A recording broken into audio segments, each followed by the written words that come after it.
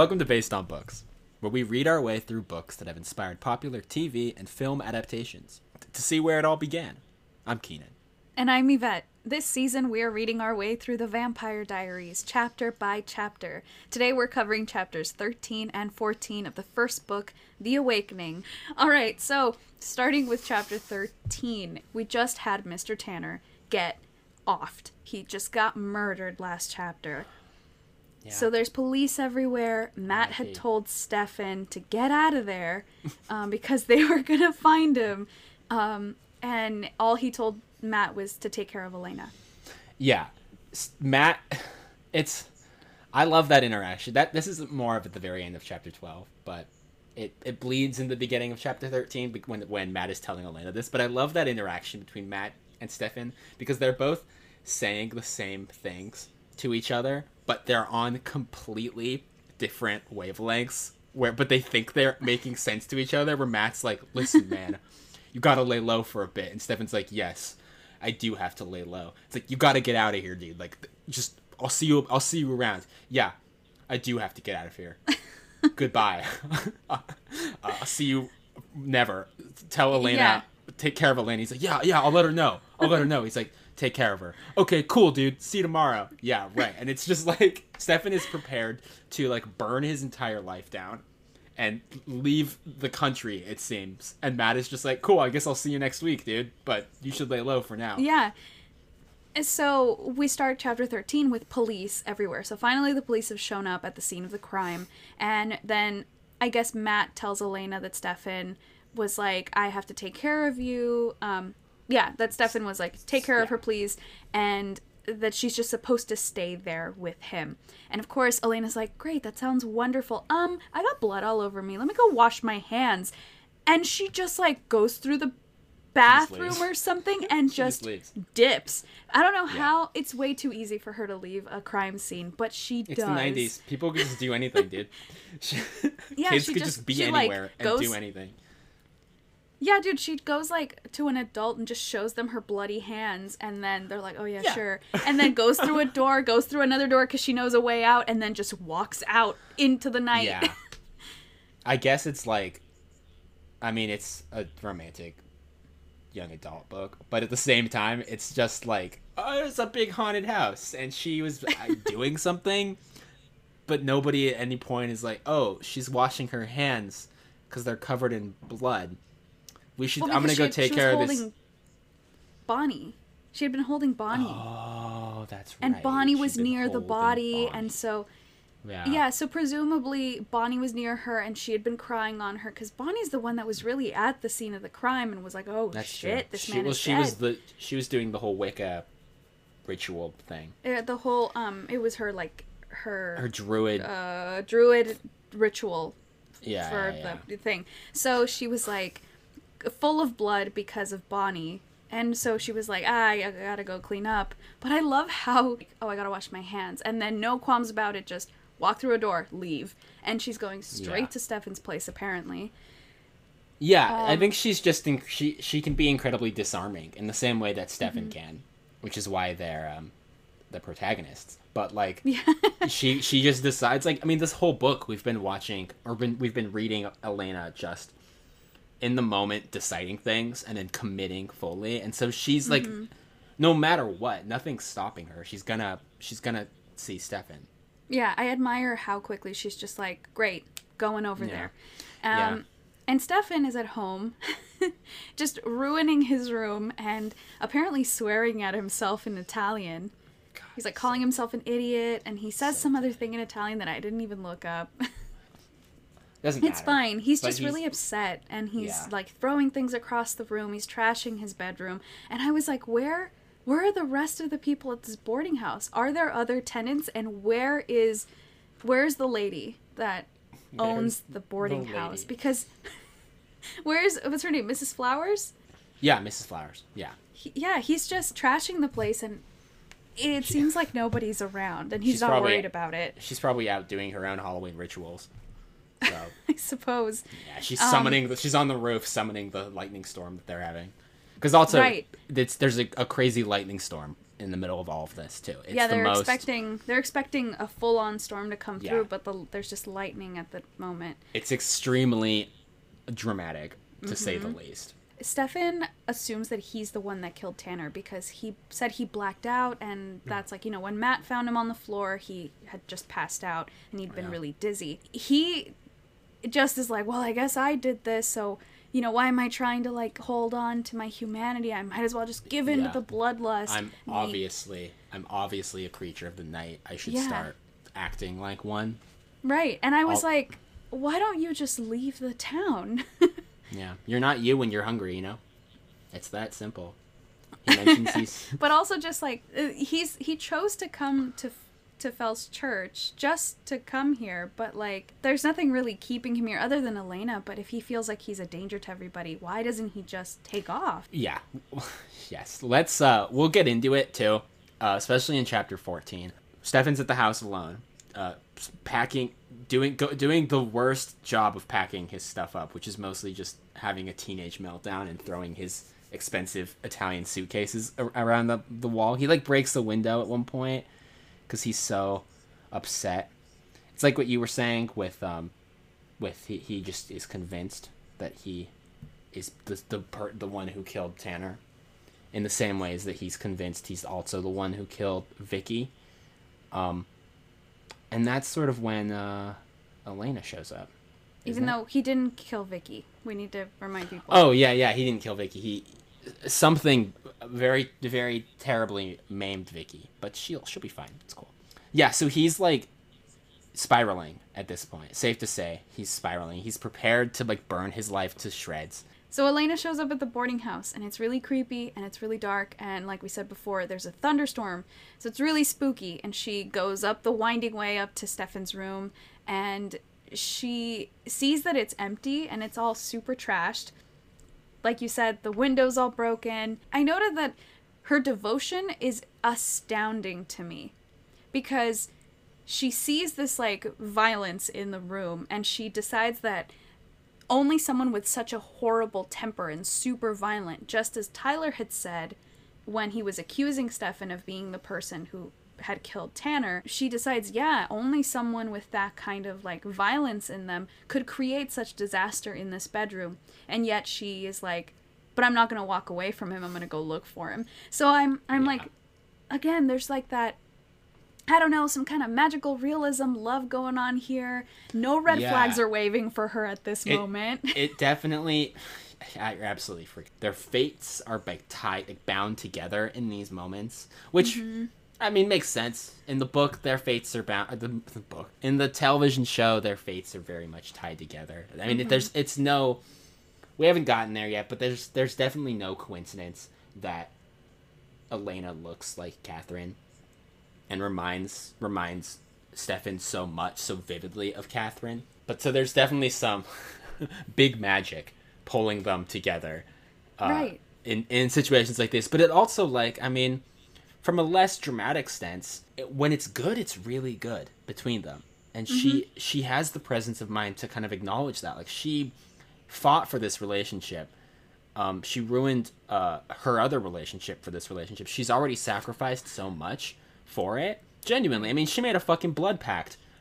Pardon my language. Yeah. And it worked. Like, and she's like, and at this point, more readily, she's already had weird shit happen to her that that she is just dying to get more answers on. That we'll get into. But she's even before she reaches the boarding house to find Stefan, she's in too deep. And so there's the only logical thing to do is to track him down and get some answers. Yeah, of course. I understand why she's at where she's at. It just seems really funny from the perspective of someone not in her position and who's an adult being like, whoa. Yeah, people who've acted a lot more rationally as in adulthood. And but teenage love. Hope. Teenage love. Yeah. Teenage love's crazy. So she's just super devoted, and I it's astounding to me, and I admire it. So she decides that she's gonna go to the roof. I think it's open. The crow's nest or whatever it's called. It's a widow's walk. Oh, it's even better than the crow's nest. It makes me think of the Winchester mystery. house, like the mansion. Yeah. So there's all of those widow walks. So there's a widow walks, and it's got like metal railing, like fencing around it and stuff. So I guess the door to that is open. So she goes up there, and in the flash of thunder, she sees this shadow kind of figure in the corner, crouching or something, and in the flash, she sees that it's Stefan, and he's holding a dead mourning dove, and he's got blood all over his face, and there's another dove on the floor, and she loses it, and I would too. Yeah, she's like, LJ Smith has some really great descriptions for this moment. She like loses the capacity for speech. Like scream. She writes that like screams aren't enough. It invoked for me that almost like Lovecraftian sense of horror where it's so unimaginable, like you the human mind can't perceive it. It just drives itself crazy. Like this is the last possible thing she would ever expect to see her weird awkward boyfriend doing, but he's like hunched over on the top of a roof just eating a raw bird, like in the flash of lightning around him, and it's very spooky. Audience, it's very spooky. So she's, of course, horrified, and I completely don't blame her. And she says that this is not like her Stefan. This isn't him. This is a totally different thing, which I find interesting that she makes that distinction. She separates whatever this thing is from Stefan. It's compartmentalization for sure. It's a sign that she's in super deep with her emotions and I mean, she's, like I said earlier, she's given so much of herself to this relationship. It has to work, and she's gonna make it work no matter what. So this, whatever this is, it's a phase. It's fine. Well, so she's still freaking out. Of course, she's horrified, and in her fear, Elena backs up. Because I think he's coming towards her, and he's still covered in blood and everything. Yeah. And so backs up against... He says Elena. He's shocked to see her just as much as she's shocked to see him. Well, and he's still in that hunter sort of mode, I'm assuming. And so he's probably also... He's caught off guard, and he's also probably afraid of, like... The bloodlust? Yeah, could he do something to her in that moment, right? Yeah. And he's got the so anyway... out. So she's afraid, so she backs up into the railing of the widow's walk, and it gives way because it's so old. So she falls off the roof of the boarding house. 3 stories. And she mentioned she describes the color of the sky and the gathering storm as she's falling. It's beautiful, actually. Yeah, it's very sublime. The early vestiges of a thunderstorm are very... The sky is very sublime, sort of pallor. Anyway, but then she doesn't hit the ground, She's just standing there, and she's like, what happened? And good old Stefan caught her, and he absorbs the fall for her. A moment destined to be immortalized in CW TV history. And a vampire jumping off a roof to save a mortal woman. And yet it didn't happen. Huh? It didn't happen.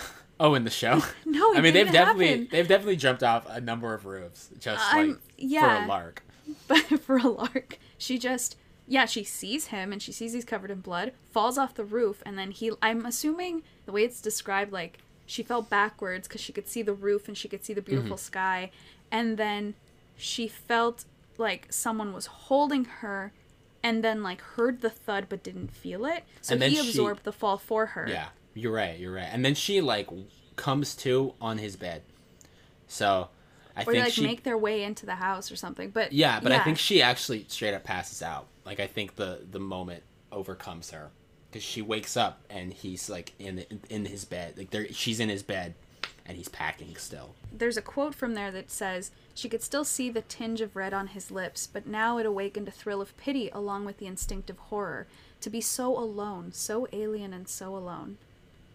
So even after all of the horror, all of the fear that she had, she still sees him as this person, and she knows that he's not fully human, but she immediately feels bad for him. Yeah. Like, wow, it must be so difficult being you. Yeah, well, she's beginning to see all of her questions being answered just by being here. The aloofness and the loneliness and the, like, the solitude. She's beginning, even if she doesn't know anything outside of what she's seen, her questions are beginning to make sense, or she's beginning to kind of parse out some answers, which I think is why when they do get down into it, she, instead of demanding like a direct answer of like, what are you, or I know what you are, or any of those classic, you know, stupid conversation starters that occur in these kind of books, all she says is, tell me.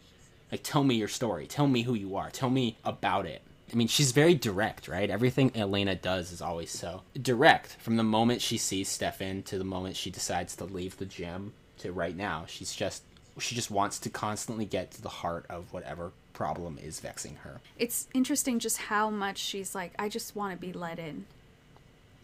Yeah. She just wants to hear what his story is, like you said. And she says she has a right to know. And she says that she has a right to know. Oh my god! Are we super unsynced? No, I don't think we're unsynced. I'm reading your notes that you typed up, and so I saw That's that part. why. There's a lot of behind the scenes in this episode, but my column of notes is completely blank, dear listeners, because I write my stuff down on pen and paper. but I don't have that with me right now, so I'm reading Yvette's notes, and they're very good. Oh my god. Well, so yes, as we said together, she says directly that she has a right to know, so then he should tell her the truth, and so he does. He just starts going into his story. But we immediately go into like he doesn't go. Hold on. He doesn't go into it immediately. He does that very classic, I've never told anyone this story before. I deign not to remember it myself for fear of losing my resolve. How could I possibly tell it to somebody else? And then she's just like, but what if you just still told it? And he's, okay, here we go. And then they get into it. But he has that moment of like, it's a story too dark for human speech. And it's like, we've been reading this book. We know your flashbacks.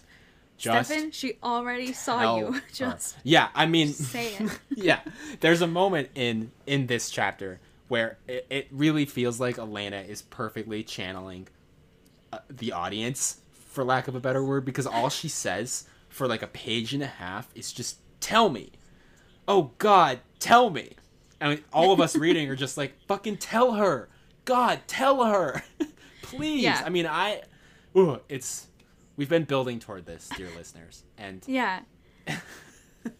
So after some reservations, Stefan eventually gets into it, and it's akin to the whole like memory hazy music flashback thing that you see in TV, where it's like he starts talking and then the story slowly just folds into reminiscing from his perspective. I just imagine Elena just like dumbfounded on the edge of his bed, just sort of like casually listening to this entire epic tale that he's like losing himself in.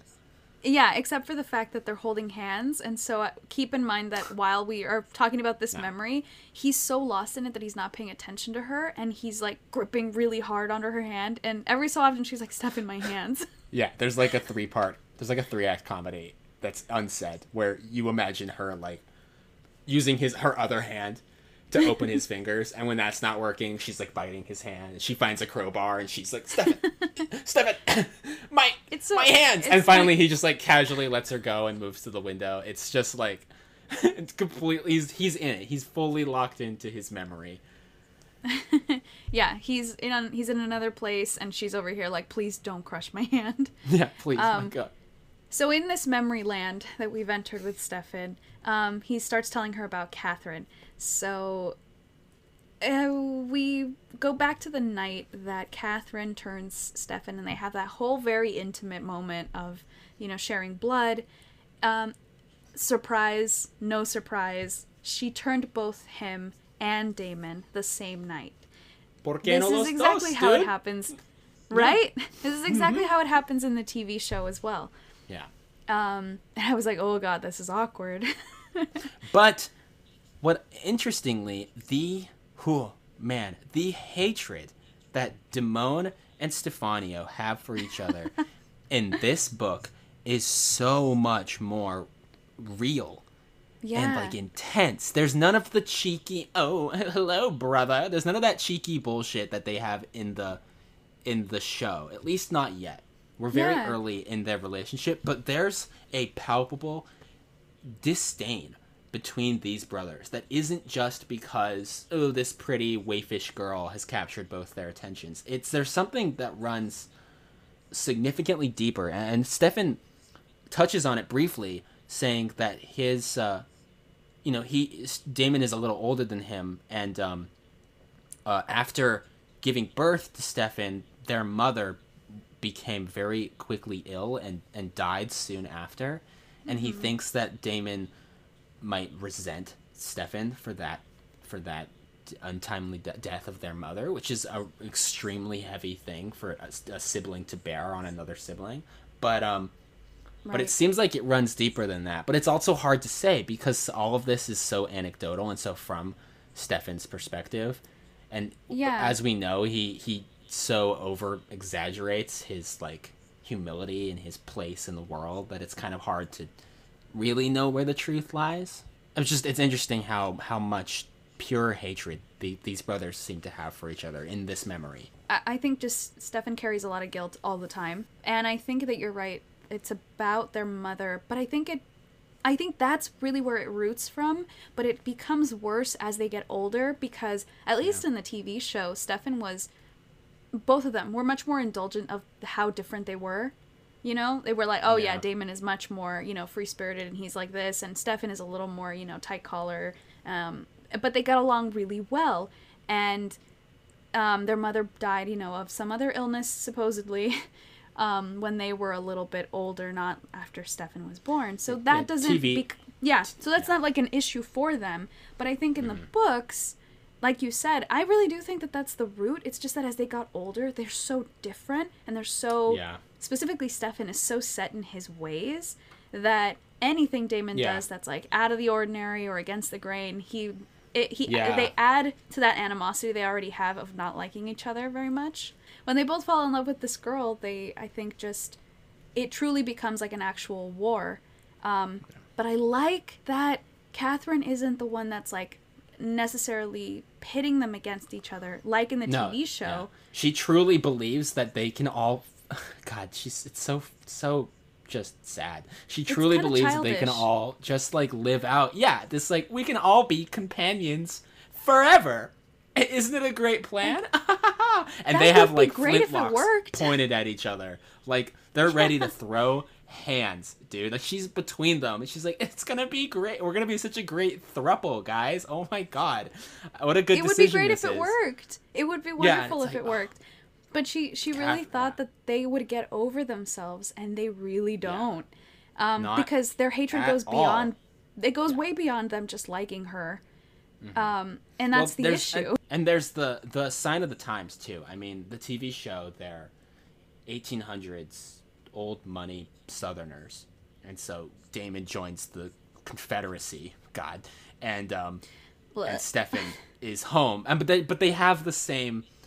It's the same sort of ideals that they carry pitted against each other, where like Stefan is so much more bookish and so much more a man of the times, while Damon has always, like you said, gone his own way and like shirked the responsibilities of the modern man in his time period. But I think that juxtaposition is a lot more severe in 1500s Renaissance Italy than where positions of power were very specific, as opposed to 1800s America. So it's the idea of reconciliation doesn't feel quite as possible, and this girl Catherine is the final straw between their difference, and she's just one more reason why we'll never get along in the same world together. So yeah, as we said, Catherine tells them both like, hey, surprise, I turned you both. And she tells them by giving them each their own daylight ring.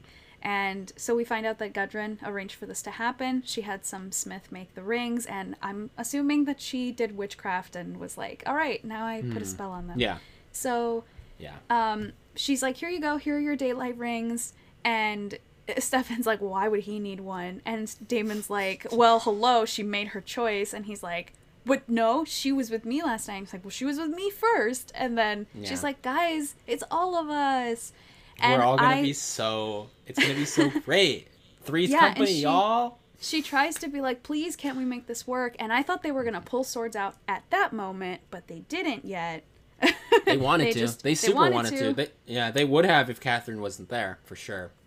Yeah. And so Catherine just is like, wow, I thought this would work. And she's really upset. So she runs away crying. And she's like, I need to talk to you guys later. Her reactions to all of this is extremely childish. And I think what I meant to say was it reminds me of a child. I don't want to so much so say that, like, wow, she's such a baby. That's not what I mean. I just, there was something, we've said that she's a little more naive. Or as we've compared, like, TV Catherine to this Catherine and TV Elena to this Elena, they've switched, as we've said. So she's got this more, like, naive sort of sense of the world. And it seems like she was so ready that because they care for her and she cares for them, she thought, well, this must solve the issue. We'll all be together forever. Win. Yeah, absolutely. Yeah, it's the perfect relationship for everybody. But it's so, I don't know. I latched onto the whole child thing because there is this form, and even in the way it ends, it's not comfortable by any stretch, but it's an intense sign of regression where she... Like, anyone on the outside observing this scenario is gonna know that it's not gonna work. That these two brothers are not gonna... This choice is not gonna work for any of them. But she's so naively optimistic that this will fix whatever it is. And that, love wins out. And it feels like she is channeling that, that last bit of human capacity within her where she's like, I have this really wild fear that I'm gonna be a vampire or a night walker or whatever forever, and like my father's gonna eventually figure out my secret and I'm gonna be alone forever, and she realizes I can solve it, we can all live together forever, it's gonna be great, we're gonna get a big house with a bunch of rooms and we're gonna live happily ever after. And then when that immediately doesn't work, all she can think of is the final solution, which is not a solution, but it makes a lot of sense because we've already said in the past that it seems like Catherine can't be a very old vampire by any stretch because her family doesn't know. And so when she died and became a vampire, she was like 16, 17. So and at that time being a 16 or 17-year-old, must have had a very different your place in society was very different, but that didn't mean that you were fully grown up all the time. So she must have these grand ideas of like anything can happen, anything is possible. So she's this teenager who hasn't been a vampire for very long, and so, but I keep thinking of her as like an old vampire who's had time, and so it felt weird to me for her to be so, like I said before, kind of childish or naive about the way she decides to go about things. But she's a teenager, and she hasn't had the benefit of being a vampire for decades or hundreds of years. Yeah. She's still a teenager, realistically. It's not the Catherine from the show who is already been a vampire for hundreds of years before she meets the Salvatores and then plays this cat and mouse game with them until finally she pits them against each other, and that's how we get the CW program we all know and love. But instead it really is, it's the same drive that Elena has that we commented on half an hour ago, where she sets her mind to something and she does it. And it's the same sort of like, I'm 17, my life is kind of a nightmare, but I have this great solution. I'm gonna do it. It's gonna work. It's gonna be great. Love is real. I'm 17 and I have my whole life figured out. Don't tell me what to do, Dad. Yeah. We get this idea of her.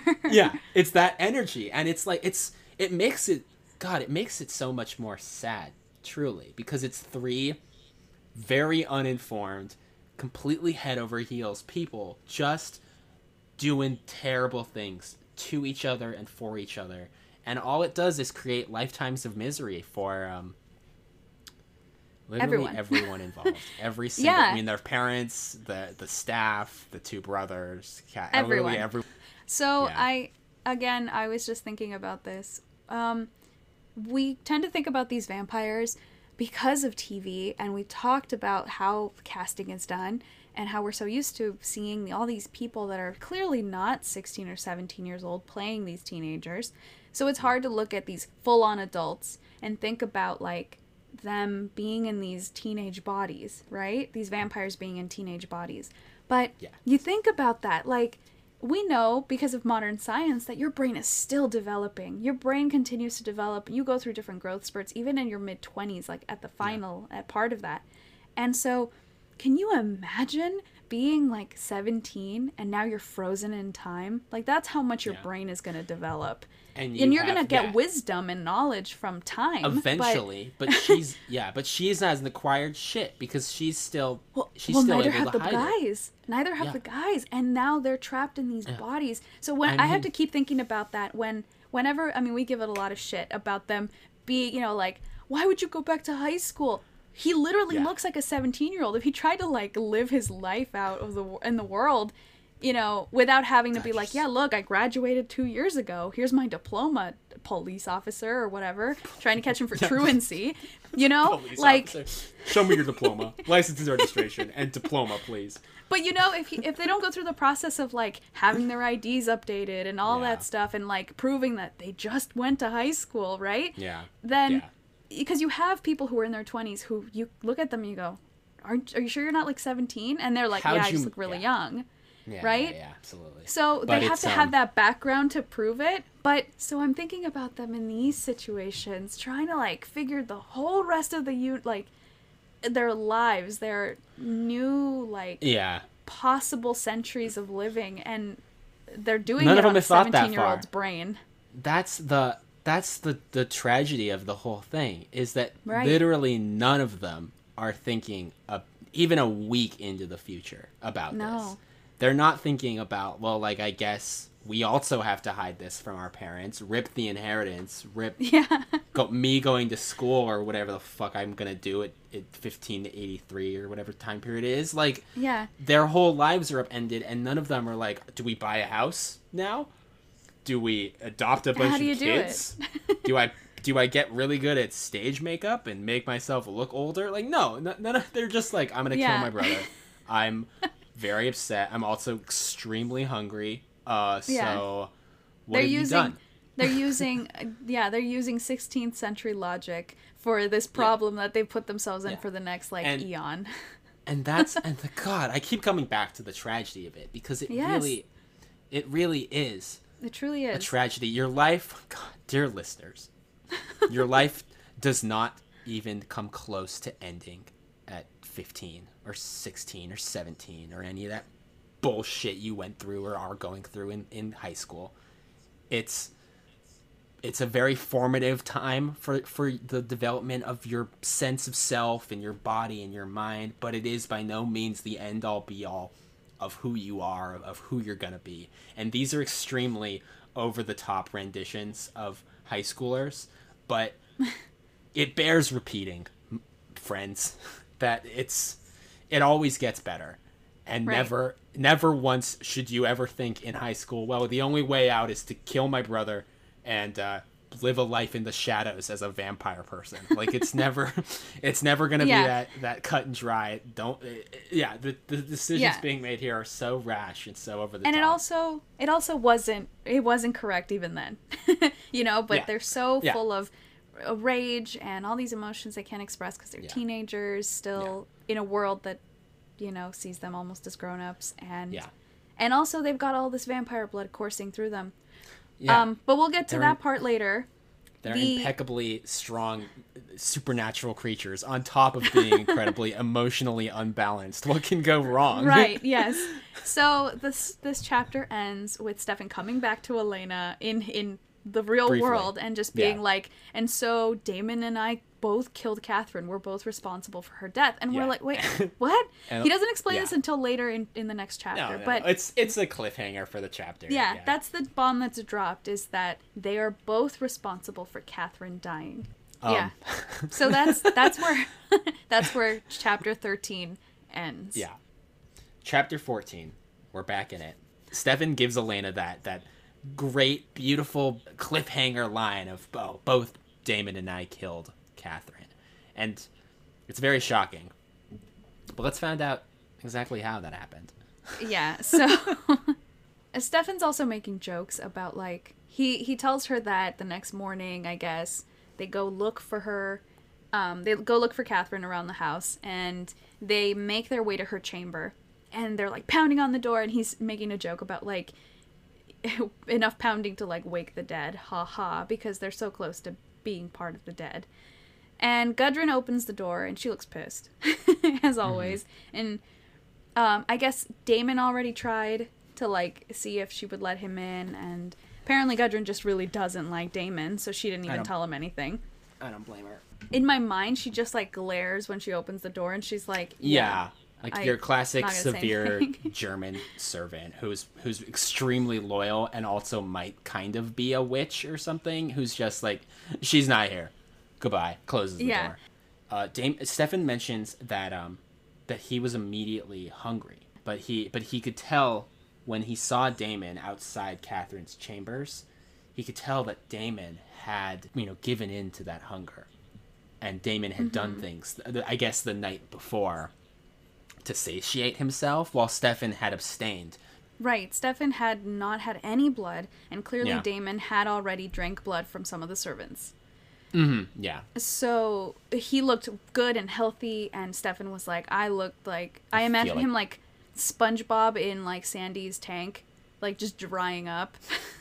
Probably didn't look like that, but... yeah. Yeah. Probably didn't look all withered and stuff, but he felt like he was gonna fall over, Yeah. And Damon's like glowing. He's just super healthy.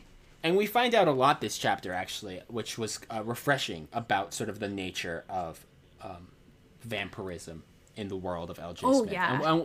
And it's cool. It's very cool. We kind of answered some of our previous questions in past episodes, but we'll get into it. But for now, they're on the hunt for Catherine. Yeah, so Gudrun is like, she left really early in the morning, and you guys both suck because she was crying all night. Yeah. So she went out to walk in the gardens, and they're like, what? Okay, so they go out to look for her. And they come to that damn lemon tree that Stefan keeps dreaming about. And they say that, he says that there's this horrible smell, he doesn't really know what it is, and then he says it smells like fat burning, or like maybe burning flesh. And they find Catherine's dress with a bunch of ashes and a note placed by it. And also her ring is placed on a rock near the tree. And her daylight ring. Her daylight ring is put off to the side. And this is the part where Stefan is definitely in his, like, major trance. He's, like, squeezing onto Elena's hand because he's horrified by the memory and the smell of, like, or she burned herself. She let herself be exposed to the sun. She seems so incredibly let down that her perfectly thought out, seamless, wonderful plan of turning both these terribly violent boys didn't work. And so she takes the final steps, which is always a terrible thing to do. But she goes out for a walk early in the morning, waits for the sun to rise, removes her ring, and finds a nice place in the garden. And so then the boys start fighting over that ring. Yeah, of course. They start, like, trying to take it from each other, and, like, clearly it's meant for me or for me. And Damon has a sword. Damon has a sword with him, and he pulls it out. And I think he also has the strength of having eaten that night, too. Right. Which goes back to what we were saying. Yeah, where Stefan is... Stefan already mentions that he and Damon spar all the time, because of course they do, and how Damon always bests him, but this particular fight seemed so much more ferocious than their typical bouts. Like, he knew as soon as it started, like, there's only one way that this is ending. Well, and they're both so hurt. They thought that one of them at least was going to stay with Catherine, and suddenly she's gone.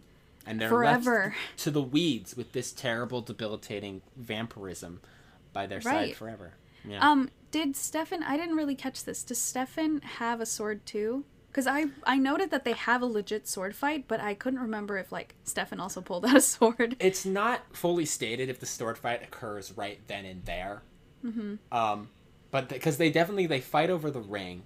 Damon has a sword with him. Their father sees from from the house, and the servants are yelling, and they're, their father is yelling too, and they can see from the house. So they're not at home. They didn't like run back home to go get their swords. So I'm assuming they just carry swords with them on a regular basis, which wouldn't be weird for 1500s.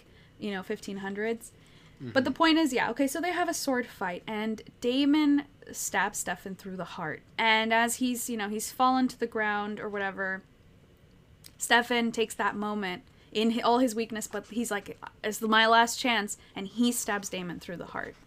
Yeah. So they both fall, and they hear their father, screaming because he's just seen both of his boys kill themselves, or kill each other. Then they both wake up later in the family crypt, and they've been laying in the family crypt next to each other. They're dressed in their best clothes, and they both just don't really speak about anything. I guess they both had just enough blood in their systems to not fully die.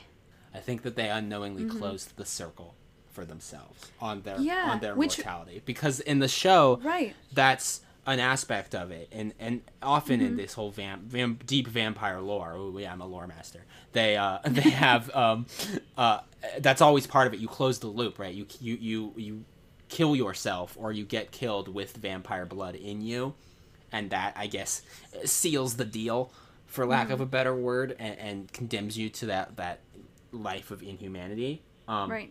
Which also seems especially cruel. And another aspect of this that is so cruel in Catherine's decision is that she was so obtuse in relaying any real information about what it was she was doing to them. So much of it was just like, you'll live forever and you're going to be young forever. I also drink human blood, but you're going to be young forever. It'll be great. And then she dies. Yeah. And they're left with all of these questions that they have to figure out for themselves over the next 500 years. Well, then that's the thing, is before we had talked about, wow, I guess it's very different from the TV show, because what we'd seen that Catherine's process had been, but we didn't take into account that she was so sick that she was going to die no matter what. So that's why they just waited and waited and waited until nature took its course and she died a natural death. Yeah. But with Klaus's blood in her system. And she also fed for Klaus for a long time, too. We didn't take into account that she did have to die. It wasn't that they were just waiting for the blood to do the transformation. No. It was that she did have to die. But it didn't. That wasn't so clear until this moment. And my guess is that Catherine probably thought that if she was gone and they didn't know, how, the whole last portion of this, they still had to make a choice, right? When she gave them the rings and she was like, oh, okay, now you can choose, this eternity with me. But she didn't disclose that portion of it to them necessarily, I think. And she probably just assumed, if she's gone, she's out of the picture, pretty soon the blood will be out of their system anyway, and then they won't have to worry about it. Yeah, which I don't think she, again, took into account that they would kill each other. It's incredibly idiotic that she wouldn't assume that. And it speaks even more to our claims of her childish naivety in the face of these grave, grave decisions. It's the if I remove myself from the equation, it's just gonna be fine. Yeah. They'll forget about me. They'll move on. Yeah. She doesn't take the moment to making life and death decisions. She's still really young. Doesn't. Yeah. Just like Romeo and Juliet, they're very young. They don't really think about what could happen next or what their actions could lead to. And there you go. So both the brothers turn into vampires without realizing this is what was going to happen. So they inadvertently, close the loop for themselves. They wake up and they basically just don't talk about it. And I guess Daemon, walks away and he's just like, we're not done, but I'm leaving right now. But I won't let you rest. And he, I guess, joins a group of marauders. And he joins a company of killers, outriders. Yeah, and Stefan wakes up with the ring in his pocket, with Catherine's ring. That's how he ends up with it. And he says that he assumes that when they found the bodies and the ring was near them, that they just all assumed that Catherine would have left it to him. Daemon joins a free company, basically, of soldiers for hire, which is probably the perfect place to be if you're a vampire. It's it's just really sad. It's just really sad all the way around. But I get the feeling. Tragedy. more tragedy. Tragedy begets tragedy. Listen up, folks. That's how it goes. I get the feeling that from this chapter that Stefan has, from day one, a very tight control over his engaging with these sort of dark forces. And he gives that classic line that I think you were just about to get to, that he also says in the show, and that kind of follows him forever in the I damned my brother.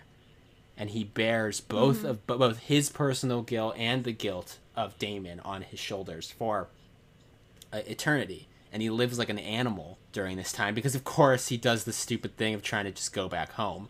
And it's like, we just buried you fool of a tuck. And so he has to flee his family and everything like that. It's also just as you said, he tries to go back home and all the servants freak out, the family freaks out, and he's like, oh shit, maybe I shouldn't go back to my house. Yeah, you shouldn't. Everyone thinks you're dead. So bro, we buried you last he knows week. that right.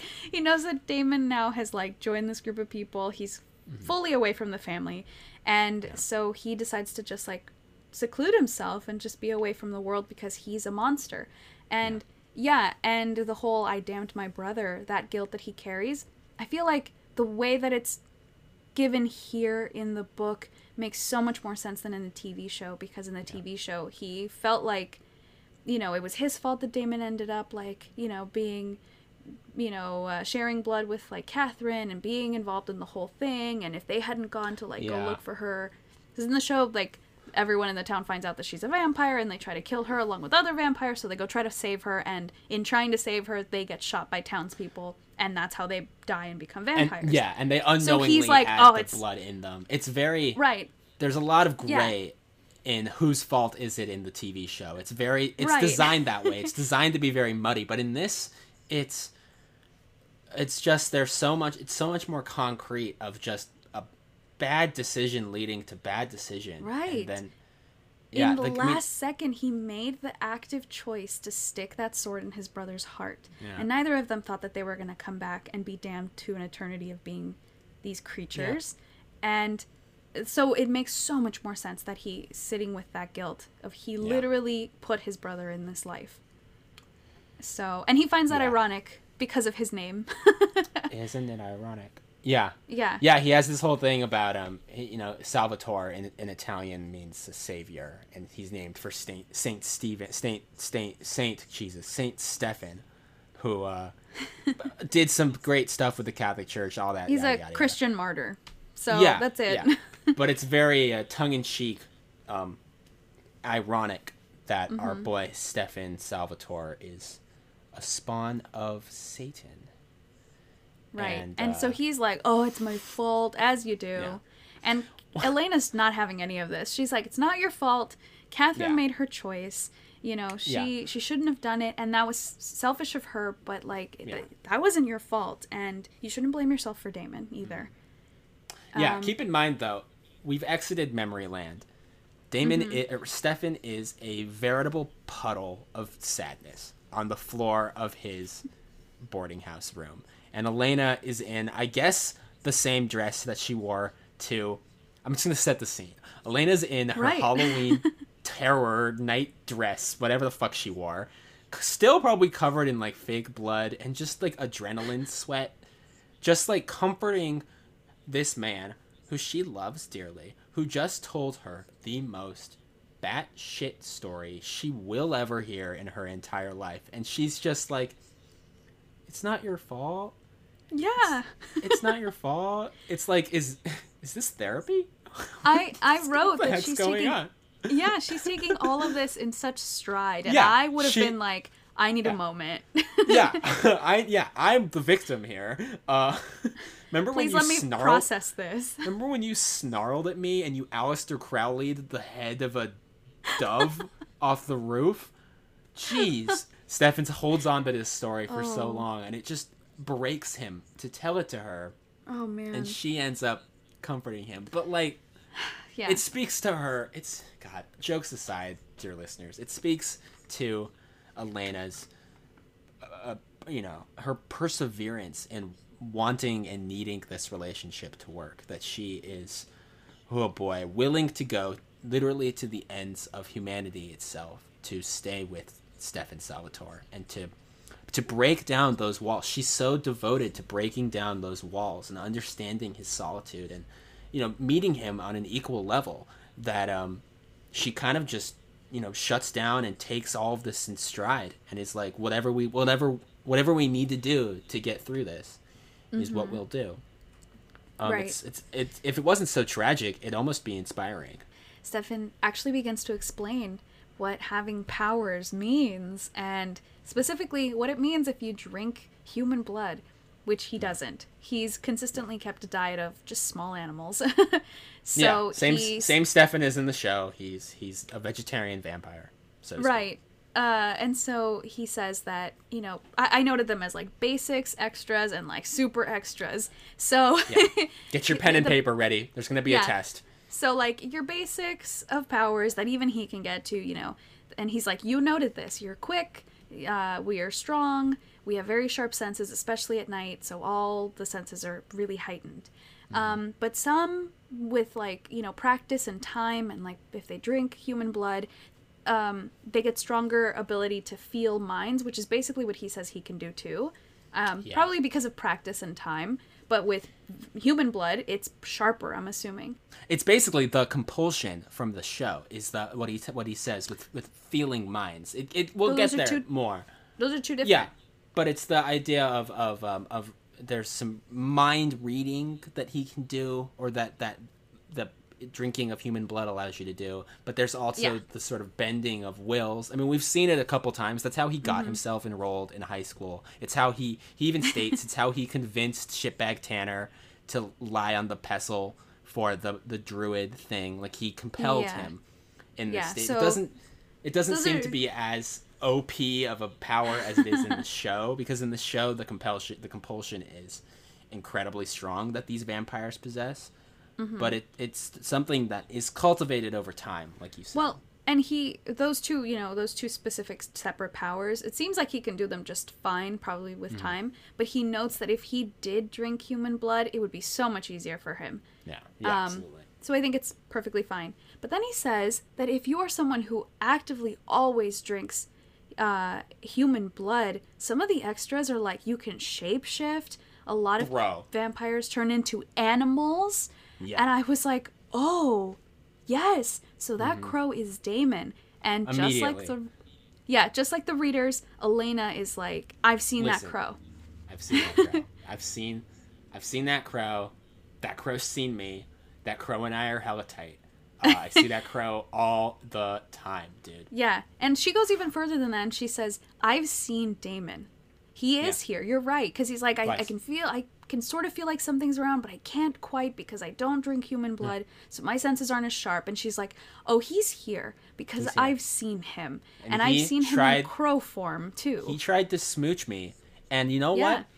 I almost let it happen, Stefan. I like that she just goes right in and tells him everything. Well, I mean, it would be extremely hypocritical if she didn't, after the roller coaster that he just sent her on with this story. If she wasn't as forthcoming with this as he was. I mean, granted, this story is nothing. It's just a moment in time that she should tell him for the sake of like both their lives.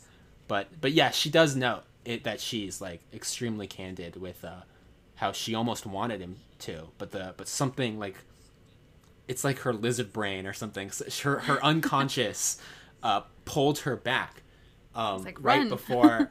Yeah, and it speaks to the mental fortitude of Elena and what we've been saying literally this entire season, that she is an extremely driven person, and that drive manifests in this kind of almost inhuman ability she has to just like compartmentalize and make decisions and decide she's gonna do something or she's not gonna do something, and have that be the final decision. And so she's doing a lot of great work here. No hesitations, just tells him everything, which is so much more refreshing. I feel like a TV show would have pulled that out a little longer, or they always do that to add dramatic flair, but it would have cut to like Damon in the woods eating like 6 people, just like, where am I around?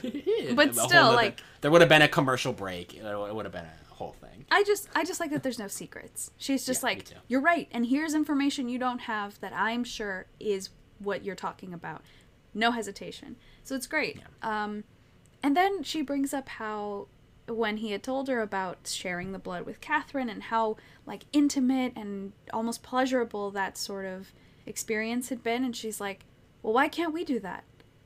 She basically offers herself as a blood bag, but also like, let's have that intimacy as well. So that way he can have that power. Yeah. It also seemed like she's getting ready to potentially take that step toward immortality, is what it read to me as well. But she says very clearly that she doesn't want to become a vampire. Yeah, not yet. Not yet. We're book 1, dude. Not yet. But I'm sure. I know. But she said that right there. She said that she just wanted to offer to have. I think she wants to be close to him, like what he had with Catherine. Yeah. But also, if she's like, if I can give you a little bit of my blood and your senses could be sharper and you can be stronger to like get rid of your brother, or at least to keep us all safe. Yeah. Then well, hello, my veins are right here. It's a movie moment. It really is. It's like, I'll sacrifice part of myself so you can get stronger to keep our town and our lives safe from Demon Damon. It's a good and we'll moment. have a little bit of that intimacy. Yeah, we'll have that intimacy too. Yeah, she definitely is a little envious of the way Stefan talks about how close he and Catherine were in those moments, and you could tell that she yearns for that sort of closeness.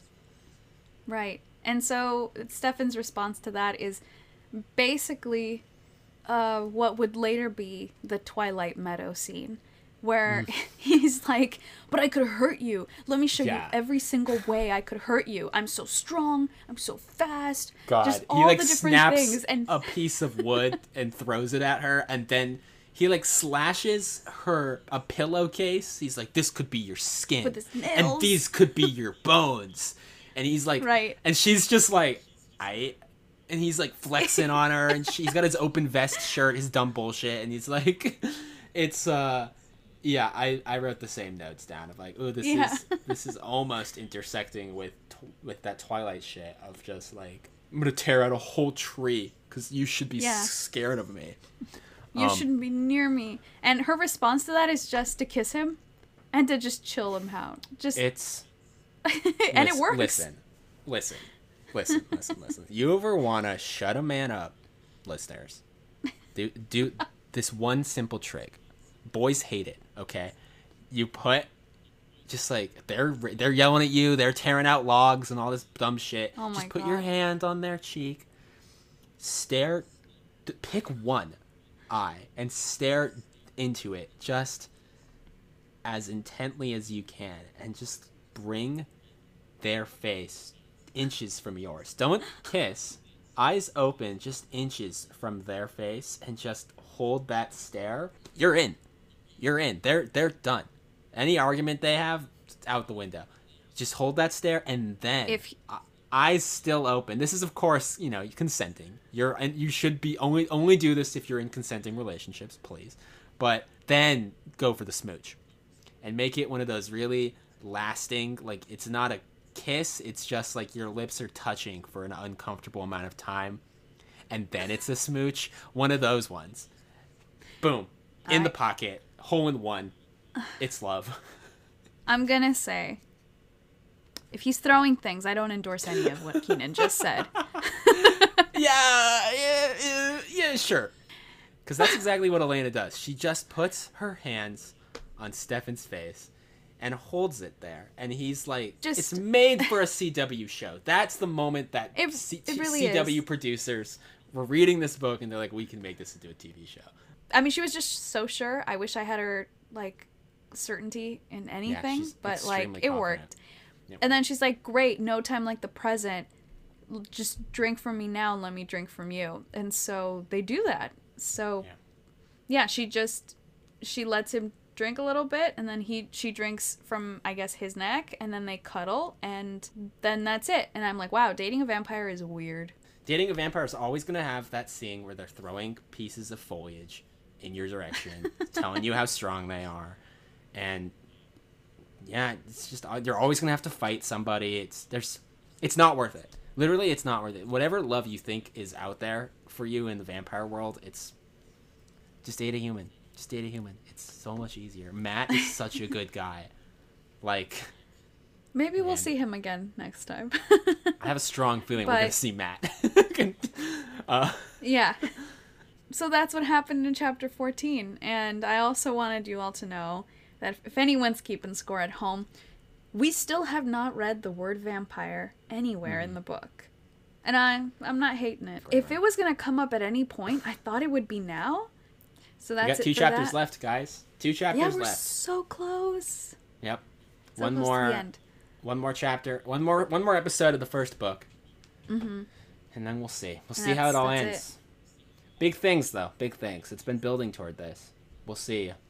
Oh, as always, send us an email if you have questions, you have any comments, to breakfastpeoplepodcast@gmail.com. You can find me on Twitter, but you have to find me. I'm not going to give you my handle. If you find me, challenge. Yeah, it's a challenge. If you find me, great. If not, try again.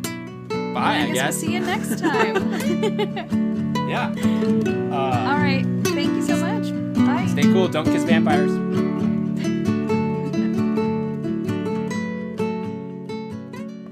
Sure. If he's throwing things, if he's throwing things only to say that he is just really strong, not that he wants to hurt you or something, but if he's only throwing things because he wants to flex that he's just a big strong boy, then you can cup his face.